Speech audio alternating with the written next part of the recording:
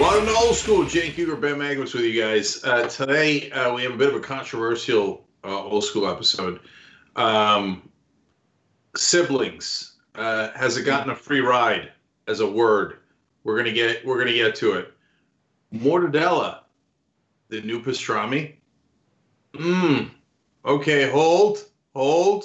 Okay, we're gonna get to that as well. America's on the edge of their seat. But as usual, we're sponsored by ShopTYT.com. But this time, instead of plugging shirts, we've got books now on ShopTYT.com. We've got Ryan Grimm's great book. We've got People. We got Crystal Ball's books on there. And now my dad's book is dropped, so the country is aflutter.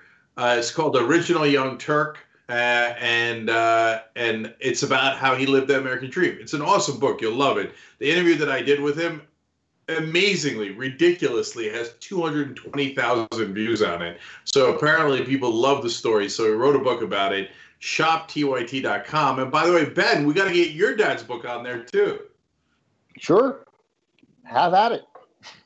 Yeah. You have my permission. I read his book. I loved it. Yeah. So the great thing about that is you're like 220,000 views, and you think, some of these stars, these YouTube stars that I've never heard of course, because even though I've fought hard against sort of being old and just bemoaning anything new, it happened, and I do. So I haven't heard any of these people or many of these people, and you see they have, 4 billion views or whatever it is, 80 trillion views. But if you sell 220,000 books, you're like going to spend months on the bestseller list. Yeah. No, it's amazing. So, and I'm writing a book now, which you could also pre-order. I'm not saying anything. I'm just saying it's justicescomingbook.com. That's the website to pre-order. In fact, I have one here. But anyway, I'm going to get to a real point in a second. But I appreciate this needless plug that you helped do accidentally. Ooh, look at this. You see this? I got the cover for it. Mm-hmm. And Nice. it's just coming, how progressives are going to take over the country, and America is going to love it. Okay? Yeah. I've written some chapters already. It's so, like I said, justicecomingbook.com is where you can pre-order it. I know everybody wants you to pre-order books. So let me just start by saying, of course, I'm in favor of your book, and I'll buy it, and I'll think about reading it often. But I mean, enough with all of you guys with the books. I mean, not you, but everybody else. So my favorite part of that was, I'll think about reading it often, because it's so true. Like, I'm gonna get to that. I'm definitely I gotta read Jake's book. What's wrong with me? Why don't I read Jake's book? So in there, Ben, these are the things that you're going to look forward to reading one day, many years from now. What is a progressive? Nobody ever defines it. So, and why is the whole country progressive? And if you read my dad's book, you'll find out why I'm progressive. Anyway, lots of books out there. Have at it, Hoss. ShopTYT.com, though, to get the books that are already out. So anyways, now let's get to those controversial topics. Mm-hmm. Brother and sister is the most informal words you can find in the English language. Good feelings about those words overall. Siblings, feels super weirdly formal. Like if somebody says, I have 3 siblings. I was like, I think, I do declare.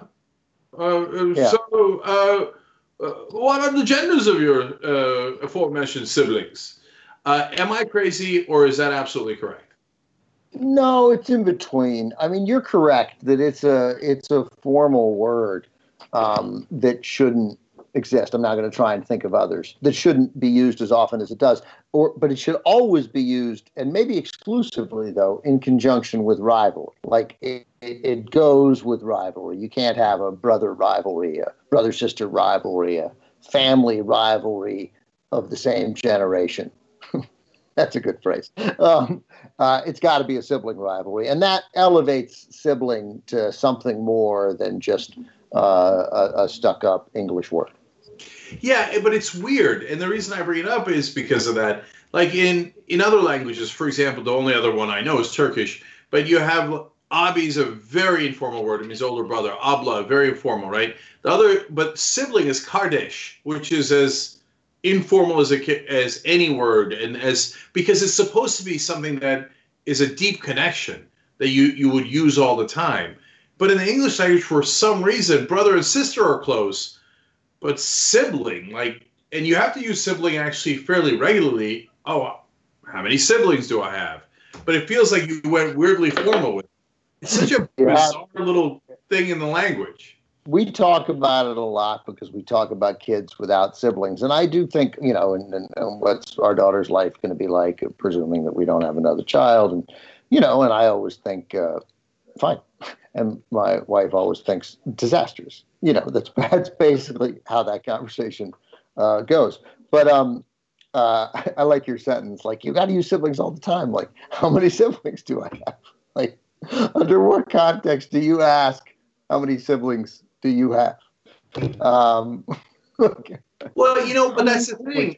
Siblings is such a crappy word that I will go out of my way to say, if I met somebody and that came up, how many brothers and sisters do you have? Because I don't want to seem like that I made the conversation awkwardly formal by saying, I do declare, how many siblings do you have? Yeah, you'd say, I do declare, I have a brother and a sister. Right. Except in your case, not a brother. I think it works as a written word. It's not very conversational. It does go with rivalry and informal settings like school. Like, oh, we got to get in, in LA, or I'm sure most cities, when you try and get into a school and it's a small school, you're like, oh, there's so many siblings this year. Like, there's almost no other way to say that. You can't say, oh, there's so many people who have a brother or sister. I mean, you can, but it's silly. But it is a little like, so I was trying to think of other words that aren't, that are safe to say, that we don't really use, right? But it's a little like there is a part of sibling in that context that's like, oh my God, I my arm feels weird. I hit my humerus bone, right? Like, nobody, you're like, what are you, a surgeon? Like, so I got you. Is there a real humerus bone? I think so. But by the way, as soon as you ask that question, I mean, obviously there's a 46% chance that I'm just wrong. We have to account for that. But I think sibling rivalry gives sibling some standing to be part of the vernacular of the common folk. There's a phrase that gets used regularly. Yeah.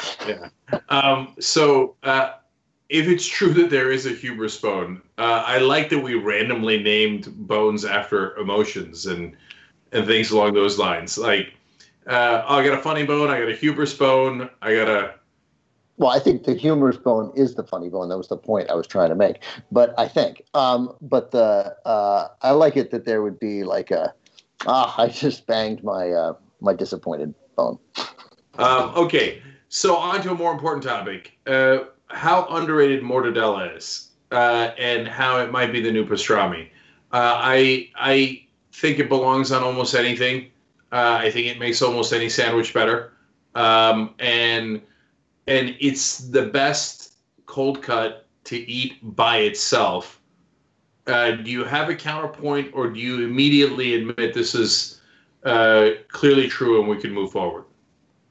I would feel more strongly about this if I could pick mortadella out of a lineup of meats accused of a serious crime. I don't. I mean, I know, like you say, what's mortadella, and I would say it's an Italian meat. It's cold cut. I would have no hesitation there. And I presume that it's on an Italian sub. Like, if we went to Bay Cities and we got the Godmother, there's probably mortadella on that, right? Probably. It's on some and not all. But it's a good quality place. Yeah. So, but I don't know. I don't feel as strongly about a cold cut as you do. I love an Italian sub, but I don't think, oh man, there's a bunch of cold cuts here. I'm going to take a bunch of them out and dip them in whatever disgusting thing you would, mayonnaise. But I don't think, I'm going to get some salami and dip it in a delightful, spicy, hot mustard. It's not part of my life. Yeah. It might be a Mediterranean thing. It might be a Jersey thing or a combination of the two. But mortadella is basically a rich man's bologna, and so I'm not sure that speaks well of it. But and trust me, you don't actually have to be rich. It just feels that way. Mortadella feels more sophisticated. It's got the yellow splotches on there, which also sounds terrible.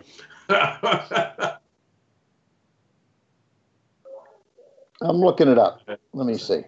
Yeah, you can see what it looks like, and it's got those little like spicy seeds in it too. Yeah. No, I know mortadella. See, here's the problem with cold cuts. They're all gross looking. They're disgusting. A cold cut without the sandwich in between, without some lettuce, tomato, cheese, onion, whatever you want to put on it, is disgusting. Once it's in there, you don't really notice all the blemishes. I mean, it looks like a kid with cystic acne.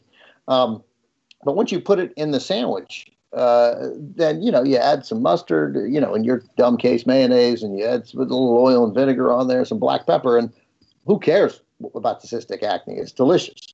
Yeah. But they all look gross. Salami looks best, but salami's not an attractive meat.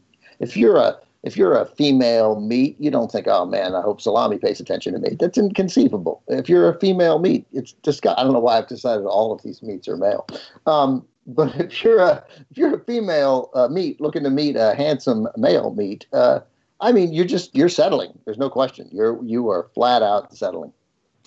Yeah, maybe the cheeses in the deli meats section. Yeah, you should go interracial and date a cheese. Totally right. Or get out of the deli meat section and go out with like a flank steak. I think you'd have a nice relationship. Though you can count on those guys. Yeah. Well, see, there's different relationships, right? Blue cheese would date a flank steak, and Swiss cheese would date a salami, and something that's what's a more sophisticated cheese that would go with mortadella? Yeah, like a Jarlsberg.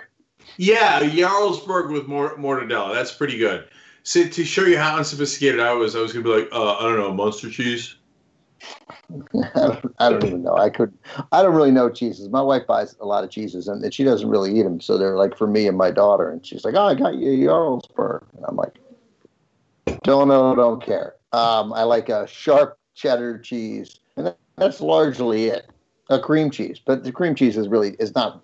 Obviously, we can't include cream cheese in a discussion about cheese. It's a different animal. It's a different thing. It's what America created out of our, in some sort of capitalistic brew. They were like, I don't know, let's just throw a bunch of things on here that's going to be super salty and see what we come up with. Ooh, Velveeta. Yeah, totally. That's I mean, look, cream cheese was genius. We shall call it cream cheese. Totally. It's great, but it's obviously not really a cheese. Yeah, it's some sort of American concoction. That's partly why we love America. Sometimes we get it right. There's no question. Sometimes we knock it out of the park. I mean, not anymore, but we used to. Yeah. Look, I think we should make America great again, and the way to do that is obviously, go back to our roots, invent a cheese like Cheese Whiz, and then take something like a steak and chop it up until it's like the fattiest thing you've ever seen. And add onions and make it in Philly. That's right. Yeah. Right. And so that's America. That's the America I know and love and want to go back to. You know who's going to bring us back to that? Joe Biden. You know who eats cheesesteaks? Not Trump. Trump eats like the most manufactured stuff. He wouldn't know an original, real, genuine cheesesteak if it hit him across the face. No, Biden eats cheesesteaks. Cheesesteaks are good. I have not had a cheesesteak since lockdown hit, but cheesesteaks are phenomenal. Speaking of making America great again, how about that story today that the president is taking hydroxychloroquine? I mean, or is he? Right. Well, now is there an update to that story where he says he isn't? No, but since it's being roundly mocked and and people are treating it with disbelief, and it's not going to go over well. Him claiming he was being sarcastic in 3, 2, Oh, 1, right. right? But no, the main thing, Ben, is the way he said it. At least for me, it was the way he said it. For others, it might have been just the fact that they just don't believe anything he says, and it seems so outlandish. But yeah, there's a huge buzz right now that he was lying, and so we covered it on the show, so I saw the tape of it, and if you saw it, Ben, you would immediately say he was lying because he's such a terrible liar. But why would he lie about this? I mean, I get it. You could ask that question 1,000 times. But I mean, I know the lies that work, and now he's got a sense of the lies that work. And I don't, I am a little puzzled by this one, but I don't imagine that this one would hurt him much more than any of the others.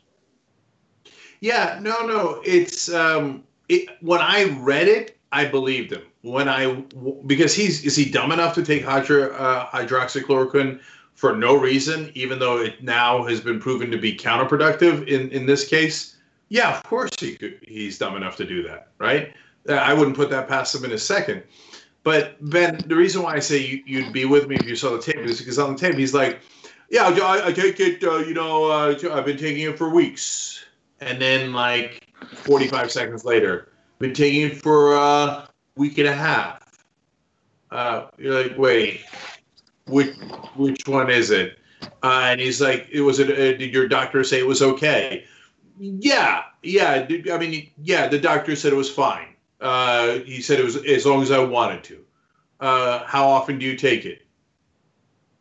Yeah. A day. Yeah, I see. Yeah. So I see here that the White House doctor, Sean P. Conley, adds a little specificity. Numerous discussions about hydroxychloroquine. I can't say it right. Chloroquine. He concluded that the potential benefit from treatment outweighed the relative risks. So then I think, well, he just said it. So, and there's some specificity there. I mean, I don't care. I mean, I don't care whether Trump takes it. I care that once again, it brings this story into, he has an investment in it, however small it is. And I am tired of the what would the media do if this were Obama? I'm tired of all those stories. I'm tired of them just because I'm sick of them. They're all theoretically great points. But I am a little stunned that one, because it's financial malfeasance, that one didn't stick. I mean, it is stunning that he would. And now he's even taking it and he's healthy. So he'll go, look, I don't have it and I'm taking this drug. So should you. Right. And he has this investment in it. I find that staggering that didn't penetrate more than 8 hours. Maybe it will again. I don't think so now. Yeah, I mean, let's put it this way. He's got a dog in this fight. And it might be as simple as, since he said it was God's gift to medicine before, he's just going to keep doubling down no matter what, because that's the kind of person he is to the time. So that might be the dog in the fight. It might be that investment. It might be something else. But he's definitely got a dog in the fight. And that's why he's doing it. We were in a discussion this weekend with a couple other guys about just sort of tactics. And again, so whatever his investment is, if you want to play ball effectively against Trump, and I'm not saying you have to do that to win, that's foolish to think that, but it would help if you're good at it, you should do it. Biden obviously isn't good at it now and isn't going to be good at it. But I mean, run 10,000 ads that Trump is touting this because he has an investment in it and he's risking American lives to line his pockets. Just say it, right? Like, why not? That's true. Yeah. I mean, there are many, many arguments that you can make, but show that he has an investment in it. Show that the doctors say that, no, we shouldn't be taking it. And then say that he's been touting it and he's not taking it and talking about taking it. I don't know. Those are the kind of ads that I'd be prepared to have run. And then maybe outside groups will do it. I don't see the Biden. I don't see Biden directly running that. Yeah. So That's the problem, though. I'm worried about the ads the Democrats are going to run. I mean, there's 1,000 crippling ads you could do about Trump, and they haven't done one yet. Every ad we're talking about in regards to Trump is run by Republicans. It's that Lincoln Project group. That are Republicans that are never Trumpers. They're the only ones doing effective ads against Donald Trump, probably because they're Republicans, and so they don't mind actually being tough. And Democrats seem to be allergic to it in general elections. Yeah, I mean, the phrase, when, I mean, obviously that, when they go low, we go high. And, I don't think you should say when they go low, we should go lower. I would say when they go low, we cut off their knees. Yeah, well, yeah, I literally say when they go low, we kneecap them. Yeah, all right, there you go. Right. Yeah. So because, I mean, come on, it's like you're almost not allowed to criticize that statement because Michelle Obama said it first. You know me, right. I don't care at all. I don't care who said it. It's a terrible, terrible political strategy. And by the way, not at all what Barack Obama did. Barack Obama was very soft on Republicans, if you ask me, when he was president.